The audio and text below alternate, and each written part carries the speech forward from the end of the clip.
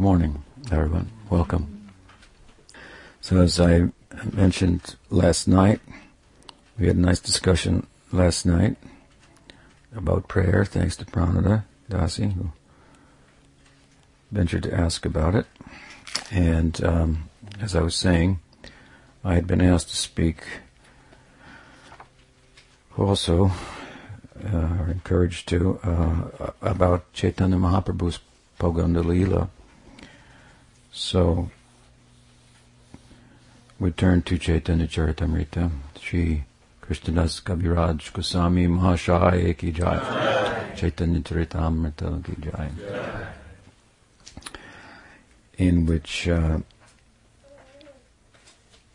one of the chapters in the Adi-lila, the 15th chapter, is dedicated to a summary of Chaitanya Mahaprabhu's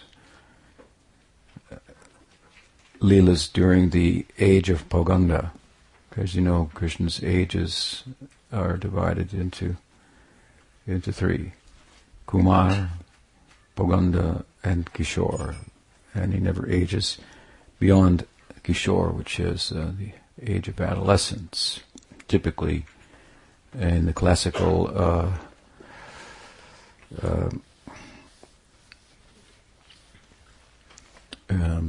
Kavya, Rasa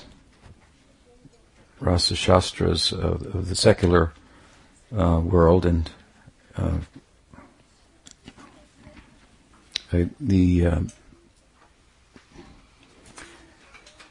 ages are from 1 to 5, Kumar, 5 to 10, Pauganda, and 10 to 16 is the Kishore. For Krishna, then it's a little different, because he's said to be like some princes who are mature for their age. Maybe ordinary people also are sometimes mature for their age. So it is the case with Krishna, and his Kumar-lila goes from 1 to 3.5, and then his Pauganda-lila, this childhood-lila, boyhood-lila, adolescence, so his boyhood-lila or Pauganda-lila goes from 3.5 to about 6.5 years, and then his Kishore-lila begins, and as I say, he never ages beyond sweet 16.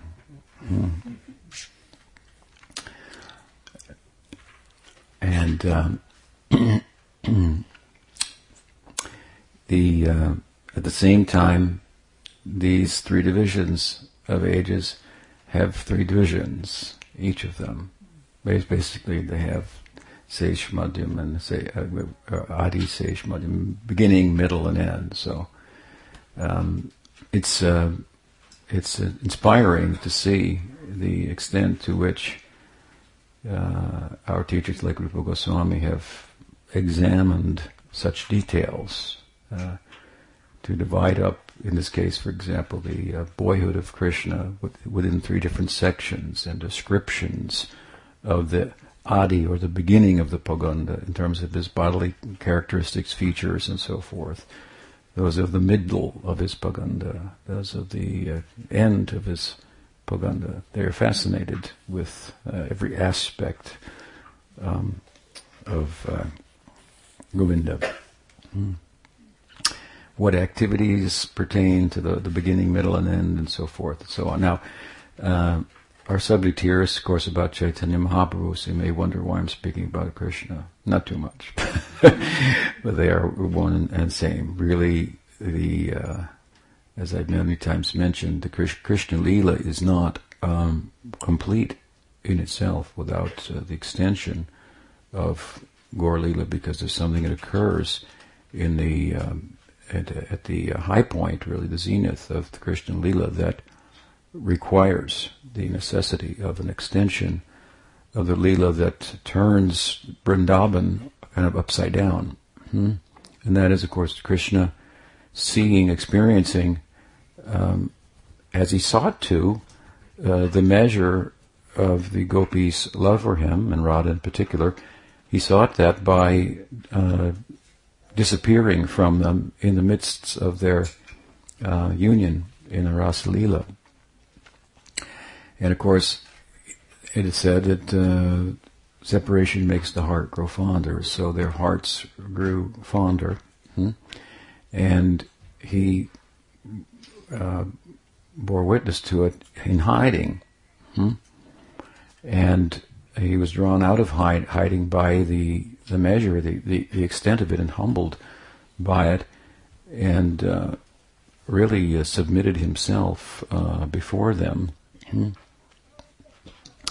And told them that although he has said, or it is his challenge, that those who approach me, however they do, I can reciprocate in kind.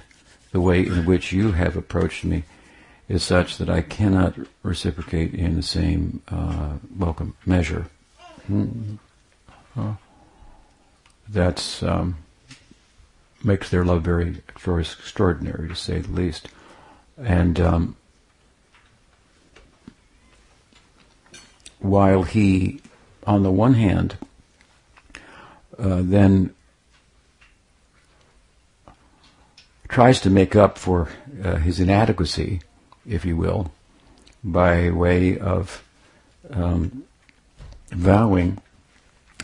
Really, this is in Bhagavad, in Rasa-lila. If you look carefully at the language there, he's bowing first of all to their sadhuness, their saintliness, and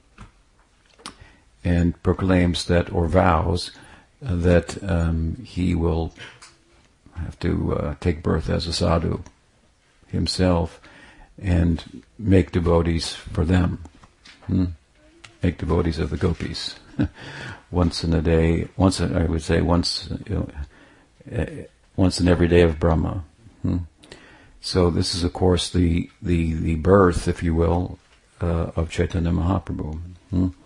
Now, in the context of making this commitment, in trying to make up for his shortcoming, he also psychologically wants to make up for his shortcoming on a personal level in terms of his own experience, and kind of reassure himself as to his supreme position, which is proclaimed everywhere but is in doubt to some extent when he realizes that I am, and this is how he is supreme. We said Krishna's tu Bhagavan Swayam.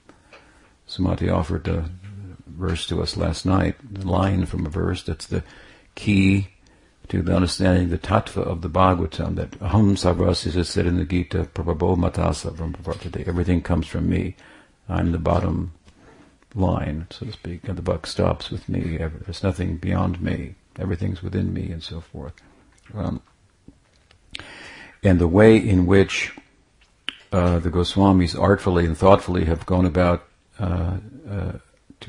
seeking to establish that and share that important idea with others is by looking at him through the lens of aesthetics, and the fact that Krishna has a capacity to reciprocate in love that exceeds that of the other manifestations of divinity, like Buddha,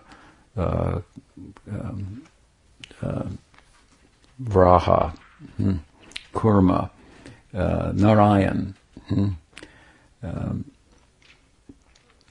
and so through the Braj-lila, where we find intimate love, Krishna's friends, Krishna's lovers, and so forth. This is unheard of in Vaikuntha, where the love is reverential, right? So it's wise perspective that they have offered us, looking at divinity through the lens of aesthetics or loving reciprocation, and concluded that Krishna is the fountainhead of the capacity to reciprocate. So he must be the fountain of divinity, and they have dubbed him appropriately Rasaraj, the king of rasa. Rasa, of course, is a word that is found in the Upanishads that they have drawn on substantially. There it is said in the Taittiriya Upanishad that among other things, Brahman is rasa, rasovai saha. So they've taken this as a Shruti reference to build upon their whole story, if you will, the story of Gaudiya Vaishnavism, and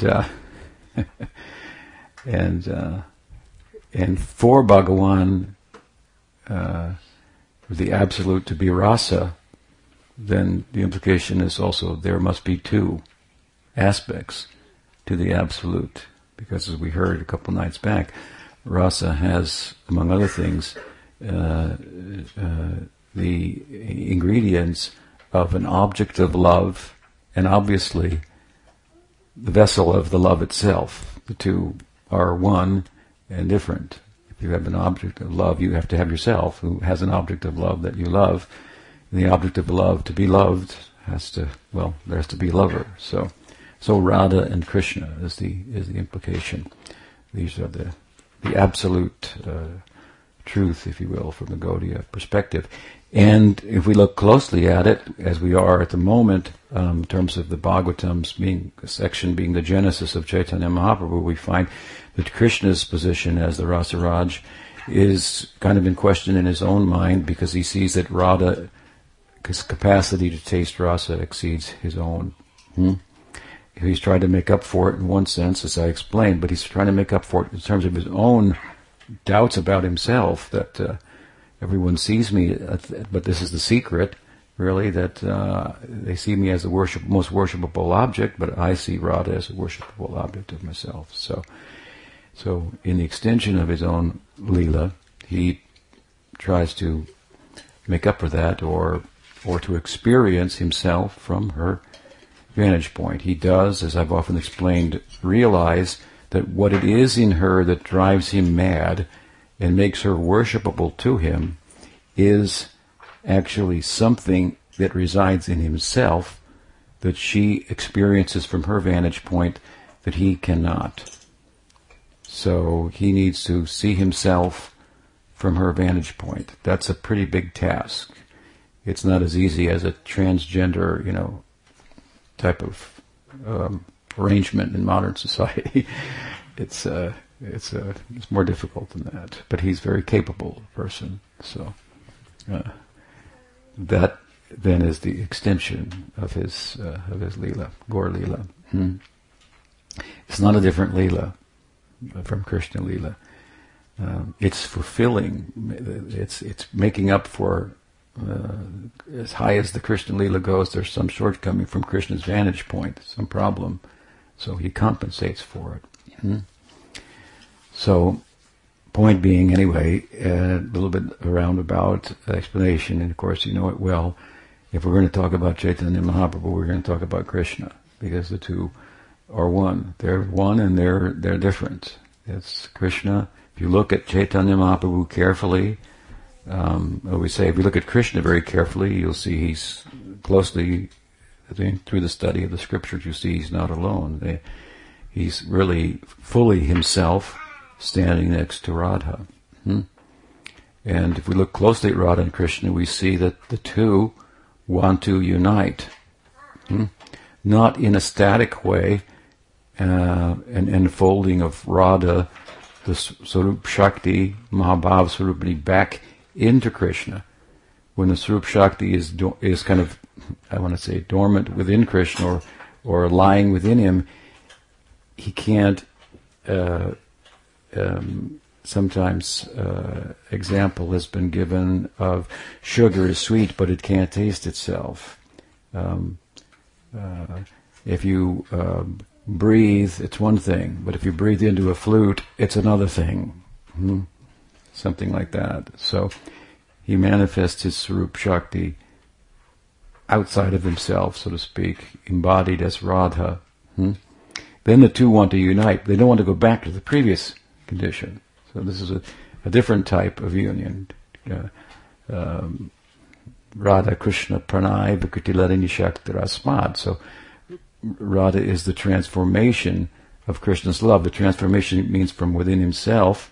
his Swarup Shakti, to manifest it externally, that he can take advantage of it. I mean, imagine if you had the power to manifest your different emotions as different persons and so on and so forth. We do, in a sense, as much as we read other people in terms of our own perspective and how they affect us, and we don't see them often for who they are, but how we feel about them or how they make us feel and so forth. So it's taking it kind of to another level. And in this case, it's his internal power. This is the power or a potency, Shakti, that follows him everywhere like a shadow, so in tune with him that it anticipates his desires, what he would like to do next. He's a constant, like a daydreamer, and all his dreams are happening. And it's happening by the agency of his Swarup Shakti, who's so like tuned into him. It said that Prabhupada used to say I think he would say there's three kinds of disciples, right? One who anticipates what the guru is wanting before he or she even voices it. And the second class disciple, it carries out the desire of the guru upon being informed of it, and the third class even being told what he wants, he doesn't do it or does something else. It's not good. We don't want to be on that platform. So she is his best disciple, his Swarup Shakti, and she knows, is anticipating his every move and facilitating that. This is different then, obviously, from his Tatastha Shakti, who can wander to the, if you will, the influence of the Maya Shakti. And then the Maya Shakti is different as well. Maya Shakti is, all these Shaktis are one and different from Krishna, but Maya Shakti is more different than one. Swarup Shakti is more one than different. And we're kind of more one, but we can be kind of more different too. If we lend ourselves to the influence of the material nature, we won't be generous, we won't be kind, our heart won't become soft by that. We'll become more like a stone, more like matter itself that Maya Shakti is constituted of, not thinking well. But to speak of thinking broadly, kindly, and so forth. So, while we say, as the Goswamis have told us, since Swarup Damodar Goswami, that Radha is a transformation of Krishna's love. So if you look carefully at Krishna, through the texts, I mean, and in your practice you're going to see that he's full, standing next to Radha. Then if you look even more closely, what do you find? You find that these two, the one who has become two, are trying to become one. Not in the same way as I said, but reverse, but in a dynamic way. As lovers, that's what we try to do. We love someone, it means we're one with them, to whatever extent. It means their desires become our desires. So we exchange hearts, stay in the same body, but we exchange hearts. Whatever is your heart's desire, that becomes mine. Whatever is my heart's desire, that becomes yours. So love is about oneness in a sense. Of course, it's a dynamic oneness, not a oneness that cancels out the two. And this is very beautifully brought out, of course, in Chaitanya Vaishnavism, because the union of the two in love, Radha and Krishna, turns into a new thing. That is Chaitanya Mahaprabhu. It resolves a problem that results from the union, because when Radha and Krishna become unified as much as they can in Madanakya Mahabhav, which is the Sambhog aspect of Mahabhava union, the union aspect of the highest love, then Radha is so much thinking of Krishna, Krishna is so much thinking of Radha, that Radha starts to think she's Krishna, and Krishna starts to think she's Radha, and now they're divided again. So it's actually, this Mahadanakya Mahabhav is like filled with union and separation all at once. It's this very confusing affair for them. So anyway, the attempt to become one is made problematic, but resolved in Chaitanya Mahaprabhu. in a third idea, and it overflows to benedict all of us, such as the bountiful nature of Gaur Lila, which again is rising out of Krishna Lila. So these are intertwined. We can say first the gift, we all bow to Chaitanya Mahaprabhu, first the giver, then the gift. So deference to Gaur Lila may be there as a way to attain the gift.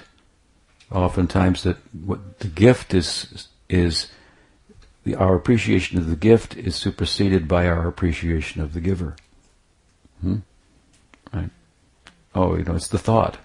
I didn't need it, or I didn't even want it, but it's the thought. And you had the thought, so appreciation of the giver exceeds the appreciation of the gift. We can say the gift is great in this case, though. It's Krishna Lila. Yes, it's great. So does the gift exceed the giver? Does the Krishna Lila exceed Gaur Lila? No, because because you go into Krishna Lila, you find yourself in Gaur Lila. So it's very special. Gaur Lila, very special, and of course you can't talk about it, as I'm saying, this is my main point thus far, without talking about Krishna. We've talked a little bit, just briefly, about divisions in Krishna's Pauganda-lila. Pauganda-lila being the subject. Pauganda is the boyhood lila of Krishna. Chaitanya Mahaprabhu has a boyhood lila. The Goswamis, in this case, really Krishnadas, Kaviraj Goswami, has not made that kind of fine, very focused analysis of the Pauganda-lila of Chaitanya Mahaprabhu, not describing the differences in his bodily appearance as he ages within the Pauganda, as I said, Rupa Goswami has of Krishna, but his predecessor, Vrindavan Das, has gone into more the depth with regard to the Pauganda-lila, which is a Navadvip lila. Krishnadas is more concerned with the later leelas, deferring to Vrindavan Das, who's done such a good job of relating the early leelas in particular. This was his narrative was the preoccupation of the Goswamis, the sadhus, the Vaishnavas of Vrindavan. And when Krishnadas came, given his background, and his familiarity, as it turned out, with the works of Sarup Damodar and Raghunath Das, they asked him to write about Chaitanya Lila with some emphasis on the later Leelas, which is very useful for us, because the later Leelas are much involved with teaching how to enter into the earlier Leelas, into the Navadvip Leelas. Of course, that's the speciality, if you will, of Vrindavan Das's work. Of course, he's speaking about the Prakat Leela, the manifest Leela. It's very complicated, isn't it? There's an unmanifest Leela as well. So this Pauganda-lila of Chaitanya Mahaprabhu, as is the case with the Pauganda-lila of Krishna and the Kumar Leelas as well, these are Leelas that are relative to the manifest Leela and to Navadvip and Vrindavan, respectfully. So the Kishore Leela of Krishna and of Chaitanya Mahaprabhu extends to Chaitanya Mahaprabhu's Madhya Leela and his Anti Leela, his Sannyas Leela, if you will, and Krishna Leela, Krishna's Mathura Leela and Dwarka Leela. He's a Kishore there as well. But the Pauganda and the Kumar Leelas, our subject being the Pauganda Leela, is only in Navadvip for Chaitanya Mahaprabhu, only in Vrindavan, and only in the manifest Leela. So in the unmanifest Leela, it means in Goloka, then Krishna is a Kishore, and there is Gaur Kishore. Gaur Kishore ki jai. And the Kishore Leela is, of course, thought to be more complete in one sense, because whatever are the excellences of the Kumar Leela are extended into the Pauganda Leela, making it more excellent. amongst being perfectly excellent. There is just like it said, Dwarka is perfect. The Dwarka-lila of Krishna is perfect. What about the Mathura-lila? Oh, it's more perfect. What about the Vrindavan-lila of Krishna? Pastoral-lila? That is most perfect. So, have to keep that in mind. So, similarly, the excellences of the Pauganda-lila, which include the excellences of the Kumara-lila, are present in the Kishore-lila and something more. So you can look at the Kishore Krishna in Golok and see his Pauganda self there as well, see his Kumara self there as well. And that's one of the reasons that he's a Nitya Kishore. It means refers to his Nitya Lila. Krishna and Gaur Kishore, both. So here, Vrindavan Das just gives a very, Krishna Das gives a brief summary of the Pauganda-lila of Chaitanya Mahaprabhu. And it's focused largely, he begins, appropriately, he says, Pauganda-lilar sutra koriye ganan, Pauganda bayasye prabhur mukhya adhyayan. Let me enumerate the activities of the Pauganda-lila of Chaitanya Mahaprabhu. And he says, Prabhur mukhya adhyayan. Prabhu's mukhya, main preoccupation, the center, if you will, we should go there, of his Pauganda-lila is his education, his studies. Krishna, in contrast, his main preoccupation in his Pauganda-lila is cowherding. These seem like very, very different affairs. The study and extent of Chaitanya Mahaprabhu's study, I mean, he's a Brahmin. Chaitanya Mahaprabhu was born as the son of Jagannath Mishra and Sachi, and he's a Brahmin boy, and so his tendency for study is as pressing in him as Krishna's pressed to herd cows, and accordingly, both just as Nanda Maharaj, in particular, resists Krishna's urge, drive to herd cows, because it will mean he's gone all day in the forest, and what might happen to him, and any parent resists a little bit their son or daughter growing up and getting a mind of their own, so to speak. Ultimately, we love them, so we allow it to happen, and hope for the best. Of course, they are ourself, right? They are a very extension of ourself. And what could replace in the life of a mother first seeing her son was inside and now he's outside there? That's a pretty, I would imagine, I don't have any experience, as you can imagine, you can guess, but a traumatic, life-changing kind of experience, son or daughter. And so, there's a tendency to want to keep them as sons or daughters, as my child, rather than. In other words, the motherhood, the fatherhood is most prominently experienced in the childhood of their offspring, rather than in their boyhood or their adolescence. So there's some resistance on Nanda Maharaj's part, and Yashoda Mai also, for Krishna going and cowherding. Ultimately, at that point, Krishna starts hanging out with Nanda Maharaj's brothers, Upananda, Sunanda, Sananda, Nandan, and so forth. He has 4 other brothers. So it's typical that when a young boy wants to do something that his parents don't really want him to do, he tries to get some support like the grandparents were real soft, they're real soft on whatever his desires are. They're having a relapse,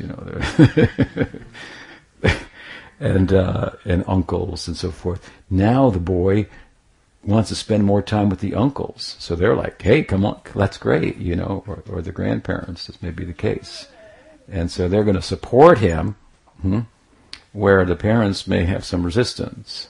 So Nanda Maharaj notices Krishna's hanging out with his uncles. What's with that? He spends more time with them than he does with us, and so he has to confront them, and of course they confront him. Krishna wants to be a cowherder, which is like, in one sense, is like deafening to him. Oh my God! Of course, he, like any good parent, he grows with it. And as he harnesses it, and then he musters up enough, hopefully, strength to.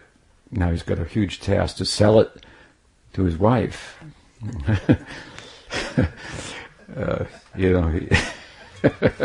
It's a big task for him. And they get by a little bit by coming to some like in between. This is let him be a calf herder. So first, this is actually just prior to the Pauganda age, the Seish Kumar, the end of the Kumar. He is starting to come. So they let him be a calf herder, hang around with the calves because they stay here.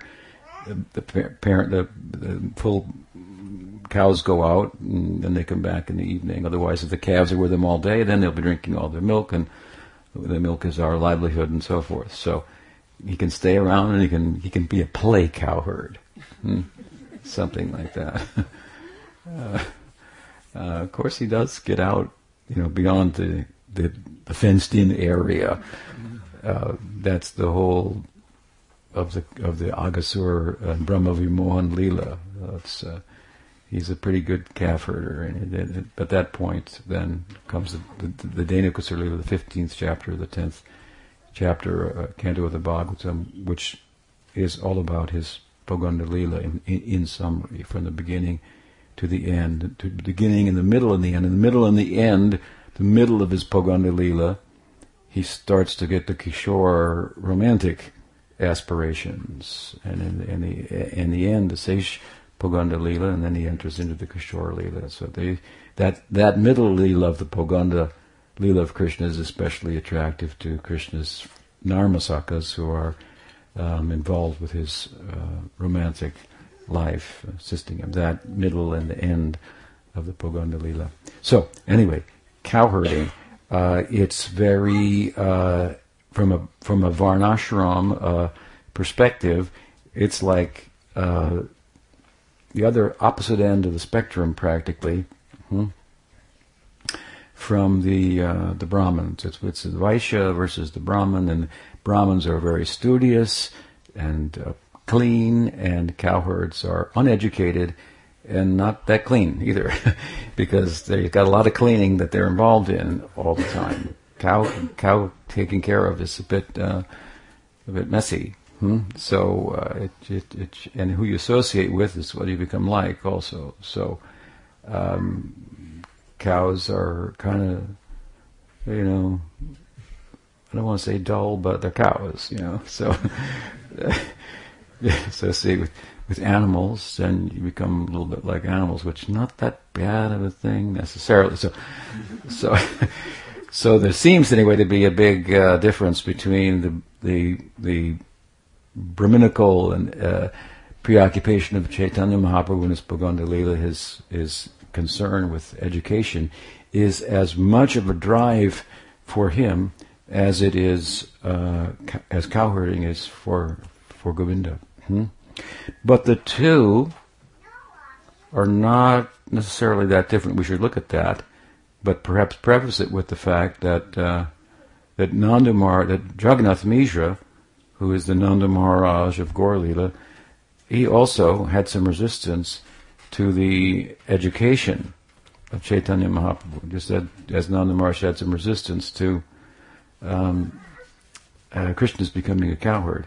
For different reasons, we'll have to go into that. But let's look a little bit at the apparent difference, because we were making a case that Chaitanya Mahaprabhu was Krishna. That's what we do as Gaudiya Vaishnavas, and this could be, what are you talking about? One's a cowherd boy, one's a Brahmin. One plays the flute, and he's a playboy. The other guy's an ascetic, and a sannyasi, and carrying the danda, which they don't look the same to me. They're quite different. So our task has to to show the resolve the apparent contradictions, right? So really, it's yes, education and cowherding, they go together. In as much as really education culminates in worship. If your education and your learning does not end up in worship, then you have not understood you have not reached the pinnacle of learning, of knowledge, nor have you understood the highest of secrets, and that is the secret. Krishna says it in the Gita, right? Raja Vidya, Raja Guhyam. He's going to speak, he says in the 9th chapter at the onset, about the king of knowledge and the king of secrets. And as it turns out, the king of knowledge is the king of secrets as well. In other words, the highest end of knowledge, as explained there in the center of the book, the Gita, is bhakti, is worship, is love. Love is the end of knowledge. And of course then there may be measures of love as well, and in the Gita, in that 9th chapter, is about ultimately ananya bhakti, uttam bhakti, and as it overflows, if you will, Krishna is very emotional in the 9th chapter, in the later part, where he really starts speaking about ananya bhakti, about his devotees. It doesn't matter if they offer me a fruit, a flower, a leaf, not a bunch of them or not all of them, just with love, I accept it, I eat it, even if it's a flower, even if it's a banana peel, in the case of Vidura's wife, rather than the banana offered in her bewilderment of her ecstasy, that I would come before her and ignore the feast of Duryodhana and enter her house instead, because although she hasn't got any material qualification by comparison to the royalty, she's my devotee. It doesn't require any material qualification. It's all counterfeit currency. It has no purchasing power in a land beyond death.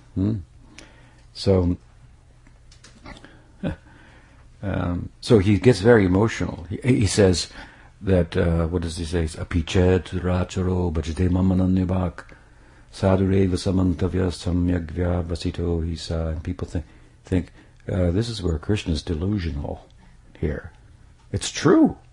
He's delusional. He says, my devotees are such that even if they are faulty, but they're my devotees, they're properly situated, then Chipram bhavati dharmatma sashvachantam nagachati konteya prajani name bhakta pranashati. If you glorify their faults, he says, that'll be good for you. Of course, this means the faults of real devotees.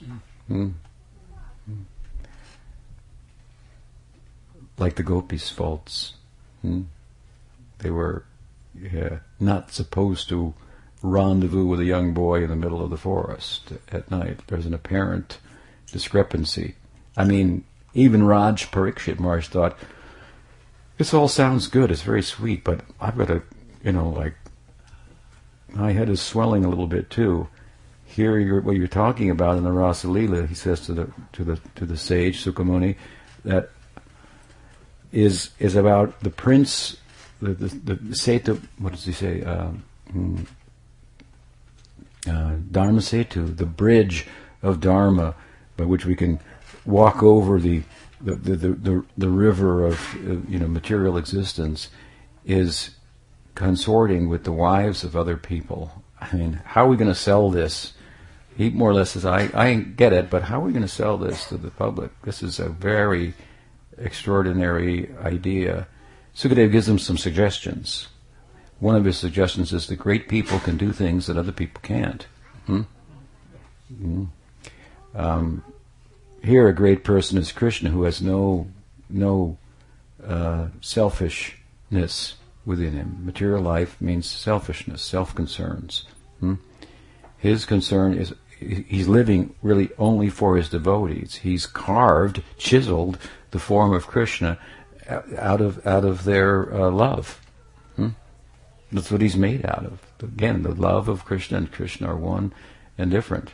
So he's really living only for them. Obviously, he looks like the enjoyer, and he is, but in the context of himself being the enjoyer, he's fulfilling all the desires of the devotees.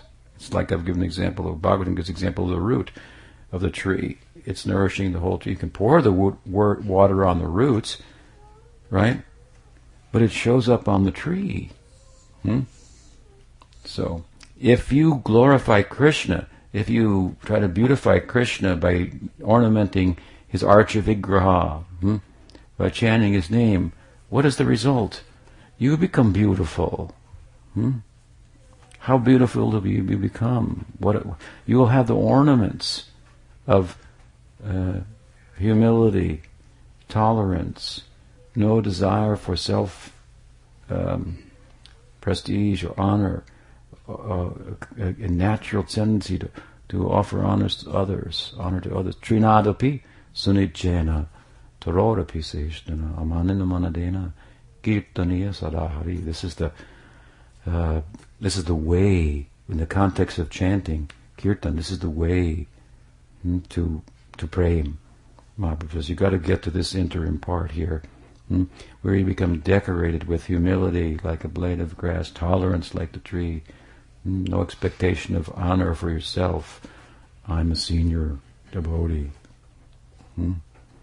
That we should chase that thought away, right? Then everybody would think he's a senior devotee. So that's the beauty of this thing, right? It works in reverse, if you will. So, what was the point?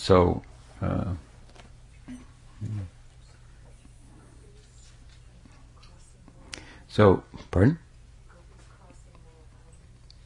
Yeah, so Krishna's emotional in the Gita. But the point is that if we worship Krishna, if we give to him, it all comes back to us.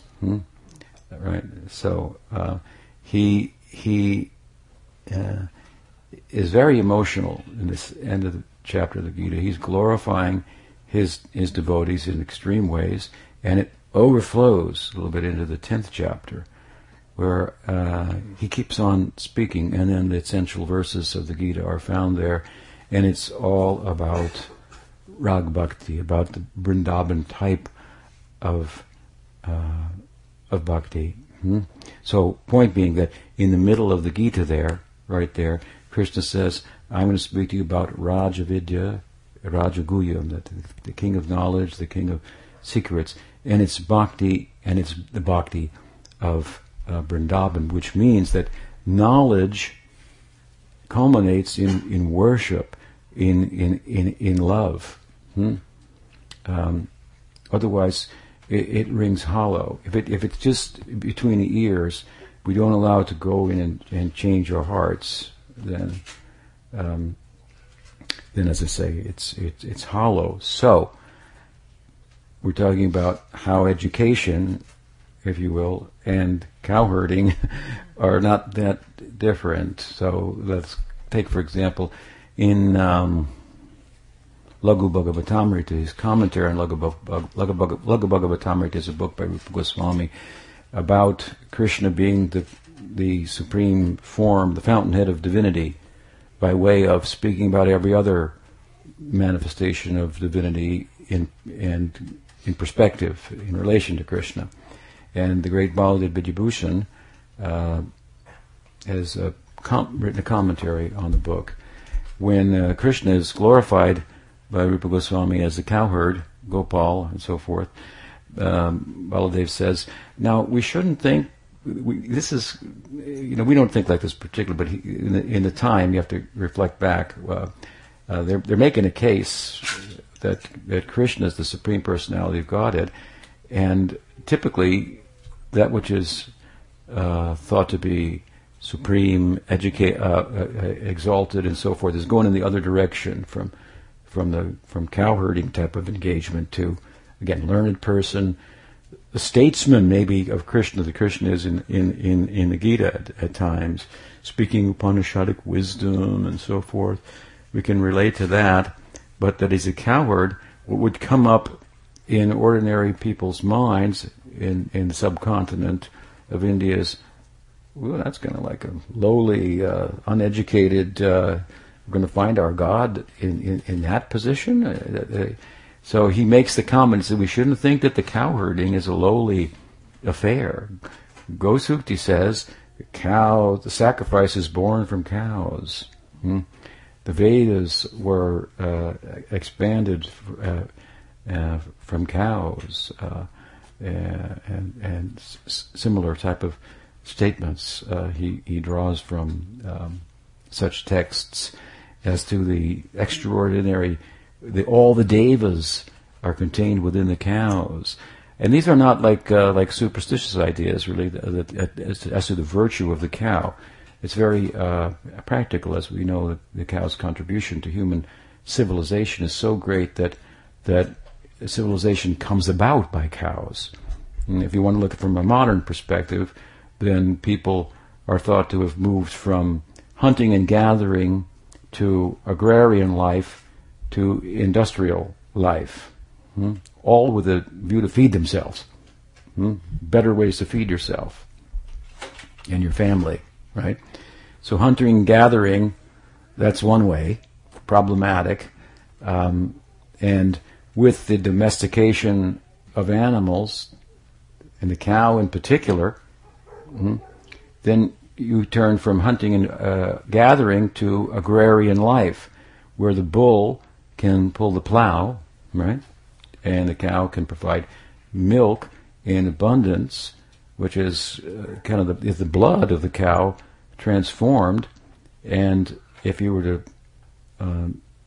deal otherwise with the cow to eat her, then it would, last for a winter and then it'd be over. But by milking her, it's more gentle, and you can get more food, right? And with the bull, you get the grains, and if you mix grains and milk together, it's pretty good.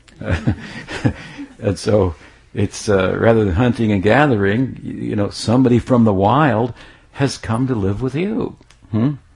And this is a meeting point. The cows are like a meeting point. Domestic animals, and the principle of which is a cow, is a meeting point between the animal world and the human world that turns animals into humans. It turns the hunters and gatherers, which are more similar to the animals, into humans in that they're tame. You want to civilize someone means you want to tame them. Girl meets boy, boy becomes tamed. You're going to train him up, There's a little mother in every lover, to train this guy up. So civilization means kind of a training, So that forgive me, but it's true. And I'm not married, but I know. Most of the men are laughing. Yeah, they know. So the mother cow, right? She symbolizes is the mankind, the humankind, really, men and women, and provides in abundance. It turns a two-legged animal, Dvipada Pashu, into a two-legged human being as a caretaker now. So he was a hunter. In the forest, there's only hunting, and while you're hunting, the reason that you're hunting is because someone is hunting you, or at least you look over the shoulder. So as you move away from the hunting, with the help, the virtue, the help of the cow, then you bring some of the wild to you, and she's tameable and so forth, and you get you're not being hunted to the same extent, right? It's a little more peaceful. Now you got time to think about something besides food, and you got more food, and you don't wake up every morning, I got to go find some food. It's right there. So there's time to think about something else, right? Higher things. That is what civilization is about as well. Not just the bodily concerns, but my bodily concerns will be well met by the cow in the field. Really, they will. We know that in modern society more so than by the animal slaughter. We'll have more to share, food-wise, through agriculture. So who civilizes who? I mean, who tames who? Is it the cow taming humanity, or humanity taming the cow? It's the reason to believe that the cow actually domesticated the human society and brought us civilization. Of course, from agrarian, from hunting and gathering to an agrarian lifestyle, all in search of food. Initially, if we've gone to an industrial society, and I wouldn't look at that necessarily as a progression. There's more food, but most of it's not worth eating.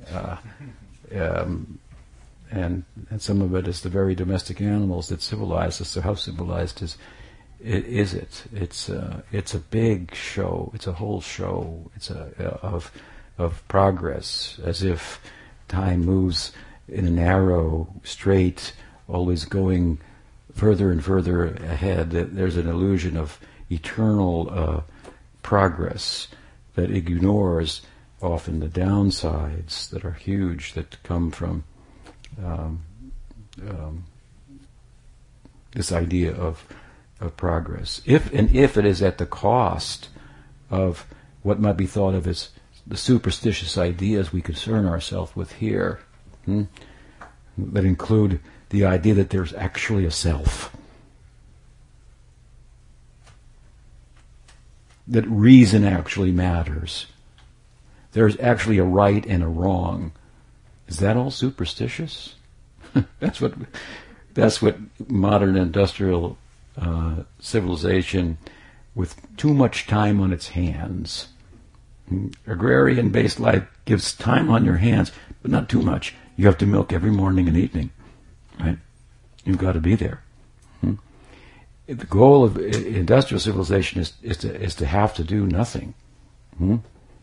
So that do things faster, so that you can, with your mind, you can just think up newer and newer ways to tweak the basic ingredients of matter, to do in a glorified way the things that you were already doing earlier, whatever it is: eating, sleeping, mating, defending with nuclear bombs now. How great! What a progress, for example. So, and then with the thinking in modern philosophy is turned to predominantly ideas of such as there is only physical matter. That's only reality. Even minds don't really exist, ontologically speaking. What to speak of selves? There's no ontologically rooted right or wrong. It's just physical things interacting with their own motion and inertia and whatever. I'm not a scientist, but kinetic energy. Remember that one? That kind of thing. No meaning or purpose there. So, of course, obviously, if there's no ontologically rooted right or wrong thing to do, there's no ontologically rooted right way to think either. So it makes rational discourse absurd to begin with, if that's the premise on which you begin. I'm going to argue that you might as well say, I'm going to argue that there's no purpose to, there's no right or wrong reasoning. Okay, well, argue with somebody else, and you want to play it out as if it's an argument whether God exists. You're really arguing whether reasoning has any value, matter, is any right or wrong in an absolute sense. Reasoning, do you understand? There's no right and wrong action. Well, then there's no right or wrong reason either, which makes discourse absolutely absurd, right? It doesn't matter if I just start babbling. It really doesn't. So what's the purpose of the debate? Why disguise it as a debate whether there's God or not? Why don't we just make a debate whether there's reasoning that it really matters in any absolute sense? Who will attend? Right? So this is the problem of predominant thinking, materialism. Call it physicalism, naturalism, in modern society, and there's no right or wrong. There's no right or wrong thought. In an absolute sense, there's no self. There's no meaning. There's no purpose to life. So this is, I would say, this is a loss. And to call such thinking that there is a right and wrong, superstitious, is really painting with the theistic perspective with a very broad brush, without looking very carefully at it. It's philosophically, it's theologically illiterate and impoverished, really impoverished, to relegate the entire edifice of the human society's religious history, theology, the sacrifices of men and women, the sainthood, the supernatural displays of harnessing the human passions. That's supernatural. He has no lust. Whoa. Has no greed, no avarice. I mean, that's to go from humanity, from animality to humanity, from humanity to spirituality, which we say is what human life affords us the opportunity to do and makes it worth living. What does the Bhagavatam say? In the first canto, Kamasya nindriya pritilabho jivete yavata jivasya tattva jignasu narto yaschaya karmabhi. That kamasya na indriya priti. Life should not be lived simply for indriya priti, love of the senses. Should never be lived. Human life should never be lived just for love of the senses. And that's what's going on the TV, on the internet. Love the sense, and there are different ways to do it. There's ways to be more full and complete through new means of sense indulgence. Basically, kamas and indriyapriti labo jiveta yavat jivasya tattva jignasu. Rather, human life should be lived because it gives you the chance to inquire about the nature of the Atma. What is its potential? In human life, we have the question, why? Why do we have it? How can a why question arise out of matter, out of physical matter? Do we ever expect inanimate matter to ask a question? Why? Purpose? Value? Should we think, or is it reasonable to think that matter somehow randomly configures itself, in an evolutionary sense, let's say, to ask a question, why? That contradicts the very premise of evolution, which is that which evolves is already present in a more primitive form in that which it evolved from. It's a continuum. It's not like evolution is going on and all of a sudden there's some completely new, absolutely different thing that comes. Everything that's thought to evolve is already there in a more primitive stage previously. Well, the why question, purpose, meaning, value, the experiential life, that I have qualitative experiences and so forth. This is just like, there's nothing like that. It's completely, how different is experience from non-experience? If there's matter that is non-experiential, it's not experiencing itself, whatever that is. Right? Someone asked me, what's the most profound experience you've had? And I said at one point, that I experienced. That's profound. That makes me different than everything that I see out there.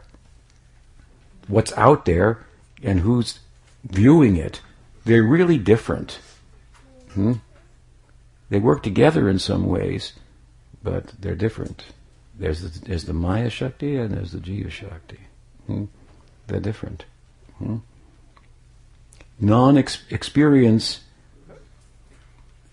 tell me if I'm wrong, doesn't come out of non-experience. That's pretty well thought out idea.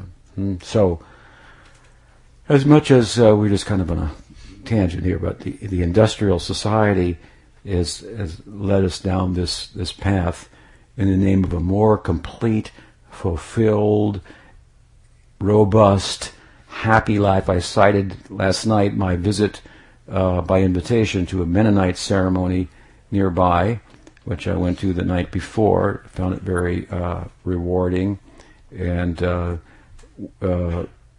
Mennonite community had a recital where the kids of the different age groups sang different songs about "My goal is heaven," and it was really nice.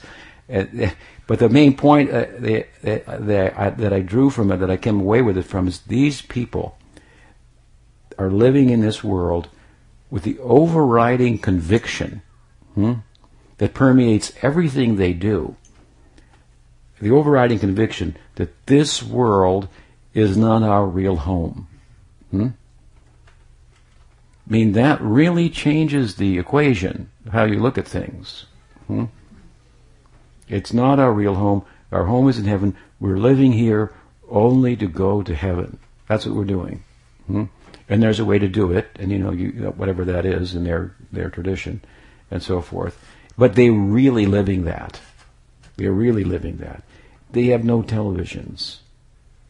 Can you imagine? No internet. No, they don't know who the president is. Wouldn't that be a relief? I mean, make it easy on yourself. Unplug a little bit.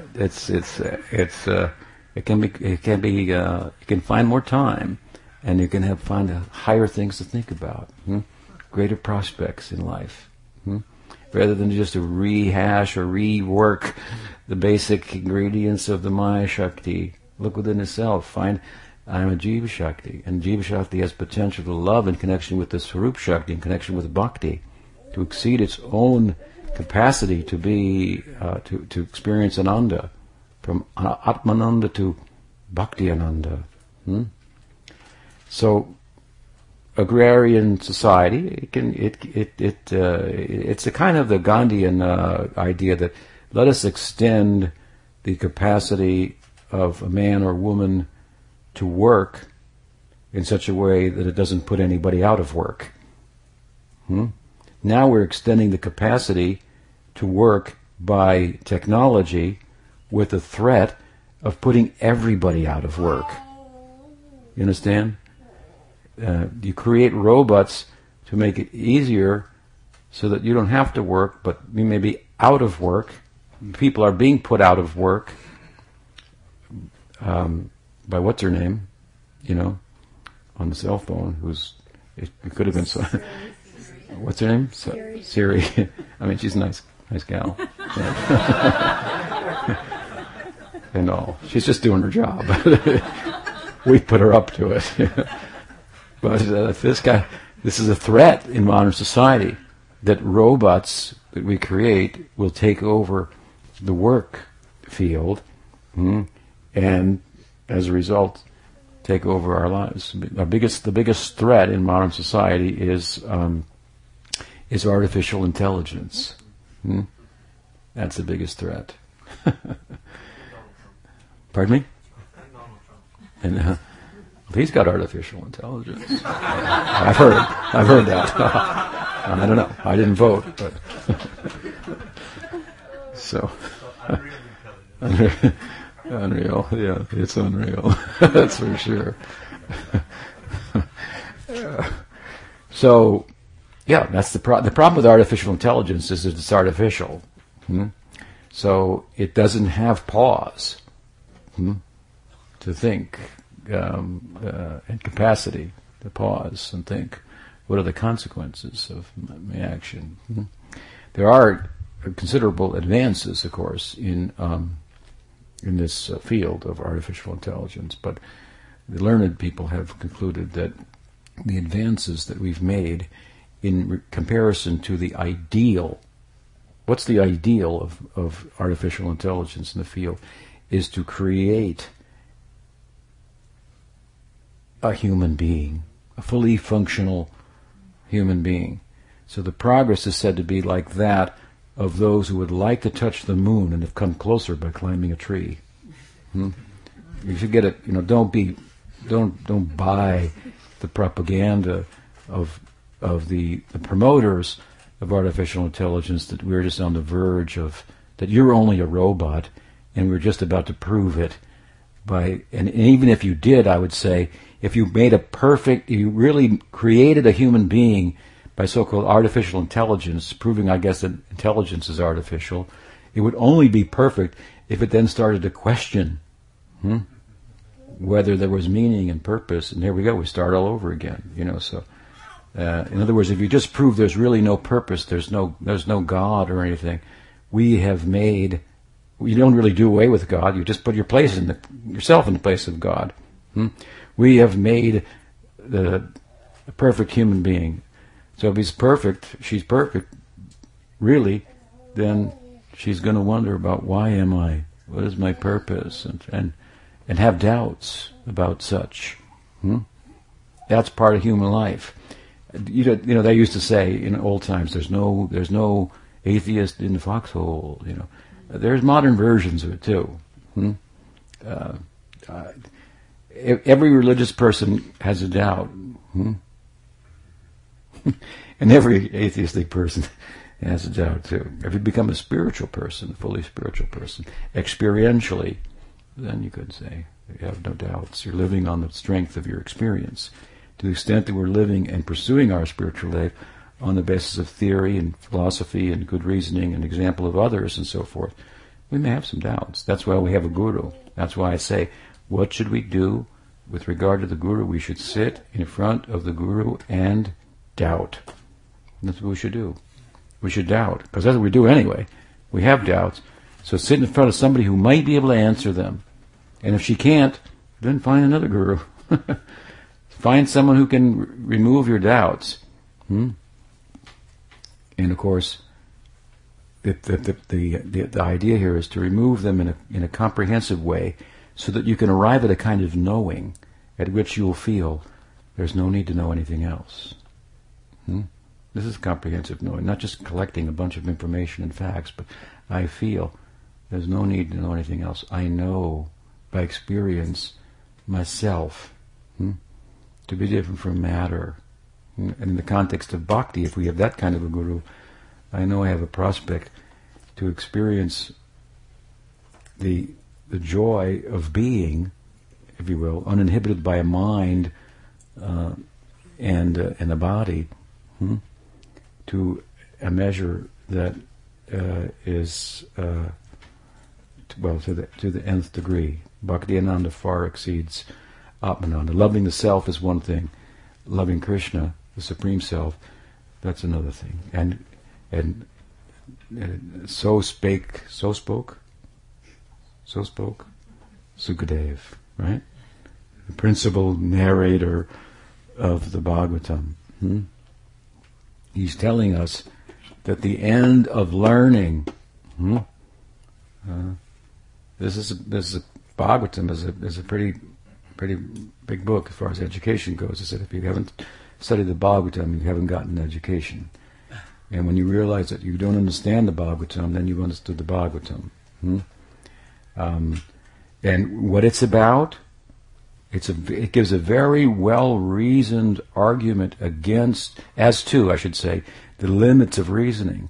It dethrones reasoning from the altar that some people put it on. In a hierarchy of matter, according to the Sankhya philosophy that we embrace in a theistic sense, there is matter, sense objects, there are senses, there's a mind, there's an intelligence. So it's more subtle manifestations of matter. So as you go up the ladder and you arrive at intelligence, the distinctions there between matter and consciousness are more blurred, right? So it's easy to identify with intelligence as a way of knowing, being comprehensive, and so forth.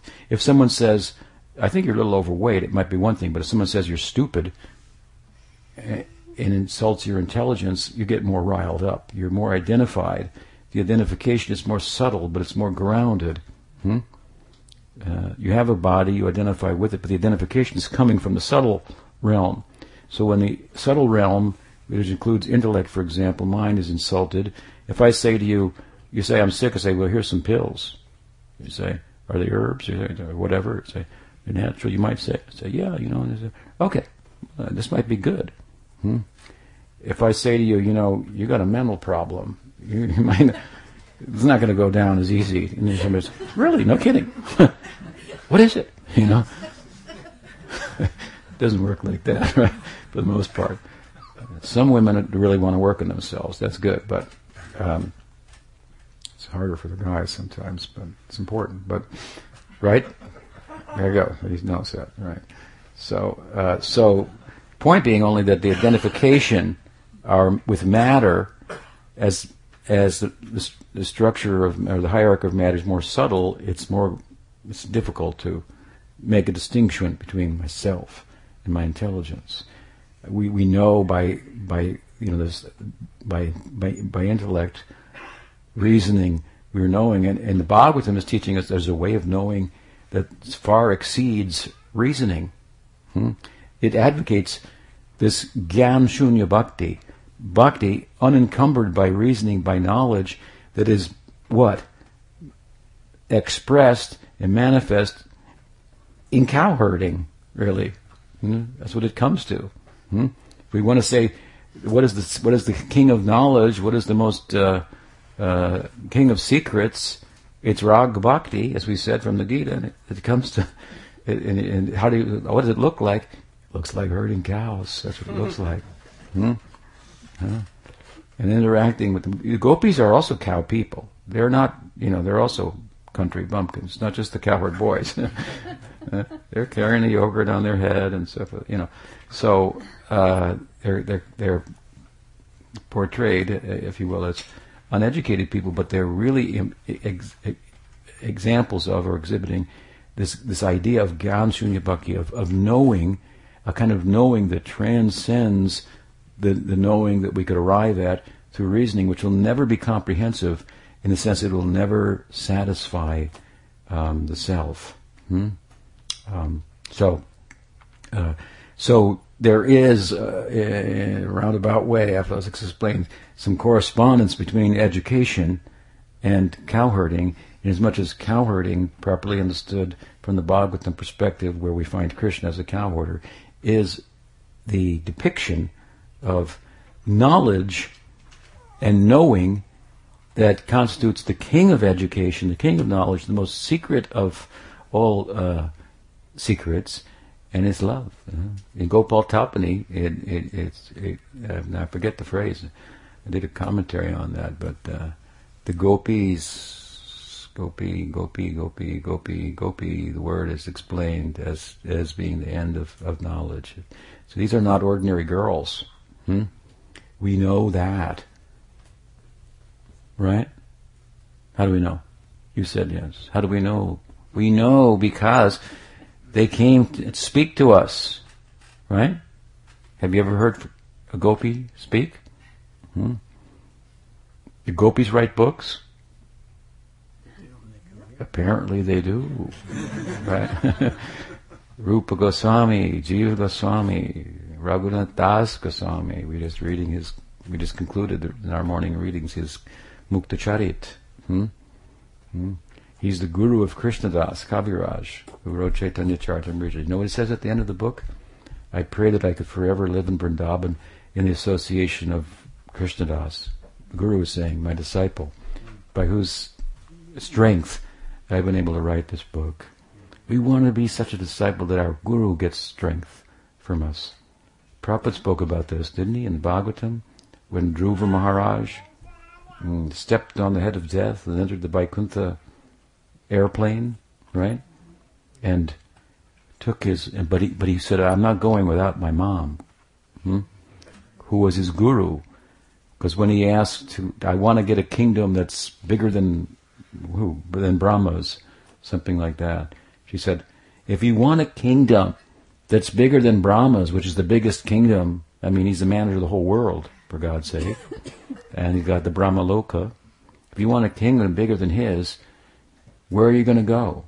You got to go to the forest and talk to the sadhus, who appear to have no kingdom whatsoever. But who have the capacity, as it was said about Prabhupada, in their heart, to build a house that the whole world could live in. What kind of house is that? It's not a physical house.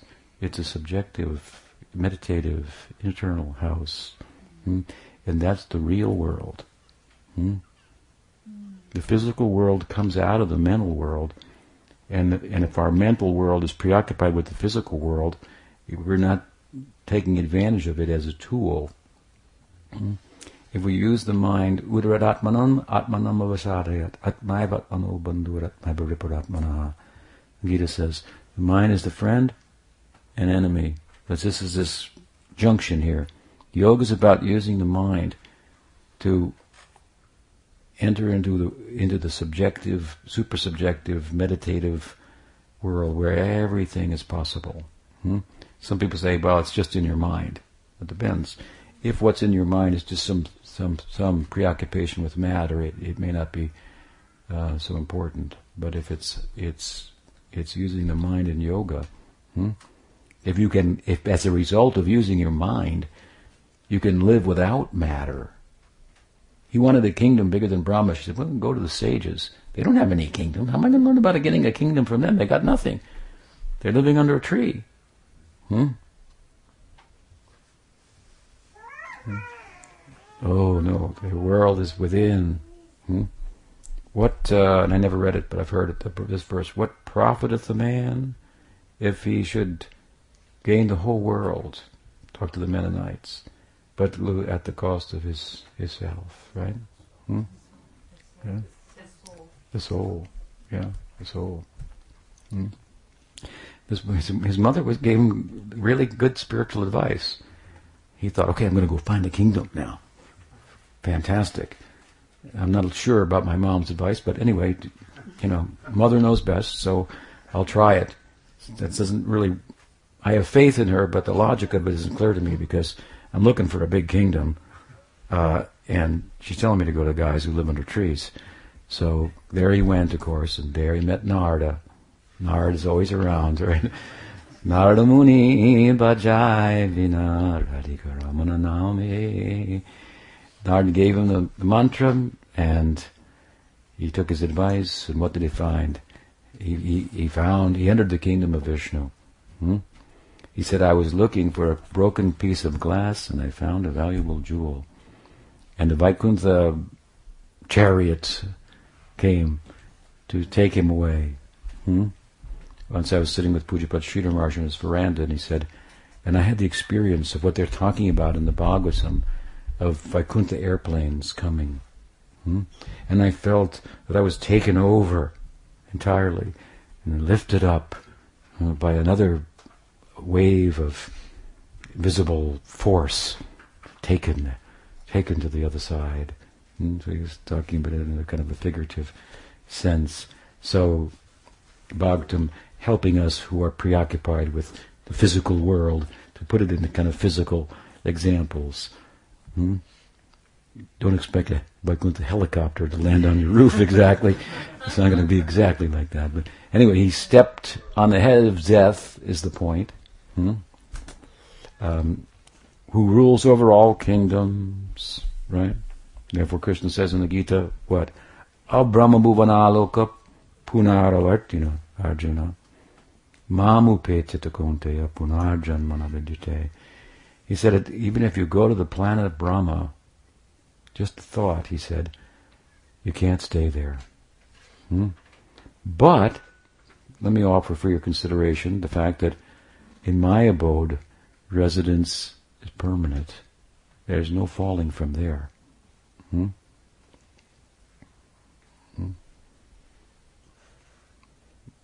This is the kind of wisdom that Dhruva's mother offered him, and he realized it in the end. As he stepped on the head of death to enter the Vaikuntha plane, he said, "Whoa, I'm not going without my mom." And Prabhupada writes, "So I'm hoping that my disciples will deliver me from material existence by their good example." I can't tell you how pleasing it is to see a student advance. It's to see them actually progress and embrace the teachings and what to speak of. Yeah, it's so gratifying. It's like you're making spiritual advancement yourself, because they are extensions of your very self. And by contrast, when we hear that they're going backwards, it's very painful. It's Pujapad Sridhar Maharaj once said with regard to the idea that sometimes floated that the guru takes on the karma and suffers the karma the karma of the disciples. He said, kind of like their suffering is like that the disciples aren't making advancement and they haven't been able to do enough to help them. They feel like that. They suffer some kind of paradukkaduki kupambudhi. This is the Vaishnava. He, she has no sorrow for themselves, but sorrow for others. So, here, anyway, there's more to discuss, but we've gone on for some time and haven't gotten too far with it, but point being that the Pauganda-lila of Chaitanya Mahaprabhu is centered on his education. Krishna-lila is centered on cow herding, and the two are not so far apart, actually.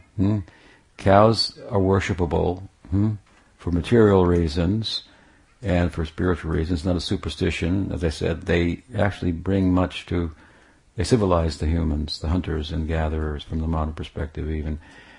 And in that sense, they're venerable, worshipable. If you love someone, they'll tell you all their secrets. So if you have a respectful and worshipful and grateful approach to nature, this is Hinduism. You honor the trees and the cows and other domestic animals for their contribution. You show gratitude. Then you can learn things that you wouldn't know otherwise. You can learn things. There's a kind of a bovine therapy that we're involved in here. Yeah. Yogamaya and Hans Avatar, they have a nice property nearby, and they have 14 horses that they have kind of saved. I guess you would call it a horse rescue enterprise. And in the context of doing that, they've learned about equine therapy. I thought it was therapy for horses, but it's using horses as therapy for humans. So I thought there must be a bovine therapy. And then I thought, that's Krishna consciousness. Right. That's it. It works really well.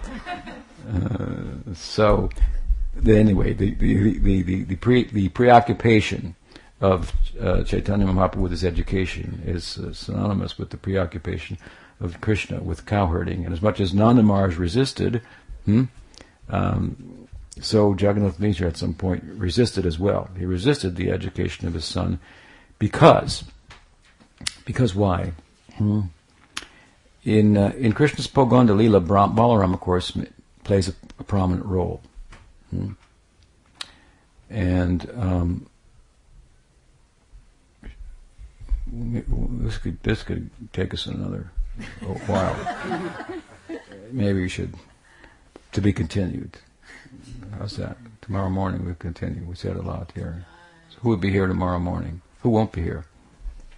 Don't dare raise your hand. Right. Oh, you live here. Oh, okay. That's cow service. You'll be here. Your bovine therapy. Yeah, you're sharing the bovine therapy with the public. Very good. So a few thoughts, beginning thoughts about the Pauganda-lila of Chaitanya Mahaprabhu. Sriman Mahaprabhu ki jai, Shri Krishna Chandra ki jai, Gaur Radha Madhava ki jai, Gaur Nityananda ki jai. Daji Gopal ki jai. Shri Gaura Vaishnava Guru Parampara ki jai. Shri Bhakti Vedanta Swami Prabhupada ki jai. Shri Bhakti Rakshak Sridhar Dev Goswami Maharaj ki jai. Shri Bhakti Siddhanta Saraswati Thakur Prabhupada ki jai. Bhakti Vinod Paribar ki jai. Gaur Bhakta Vrinda ki jai. Gaur Premanande. Vanchakalpatarubhyascha Kripasindhubhyevaccha Patitanam Bhavanebhi Vaishnavibhi Namo Namaha. Anantakoti Vaishnava Vrinda ki jai. Gaur Premanande. Bhakti Vedanta Swami.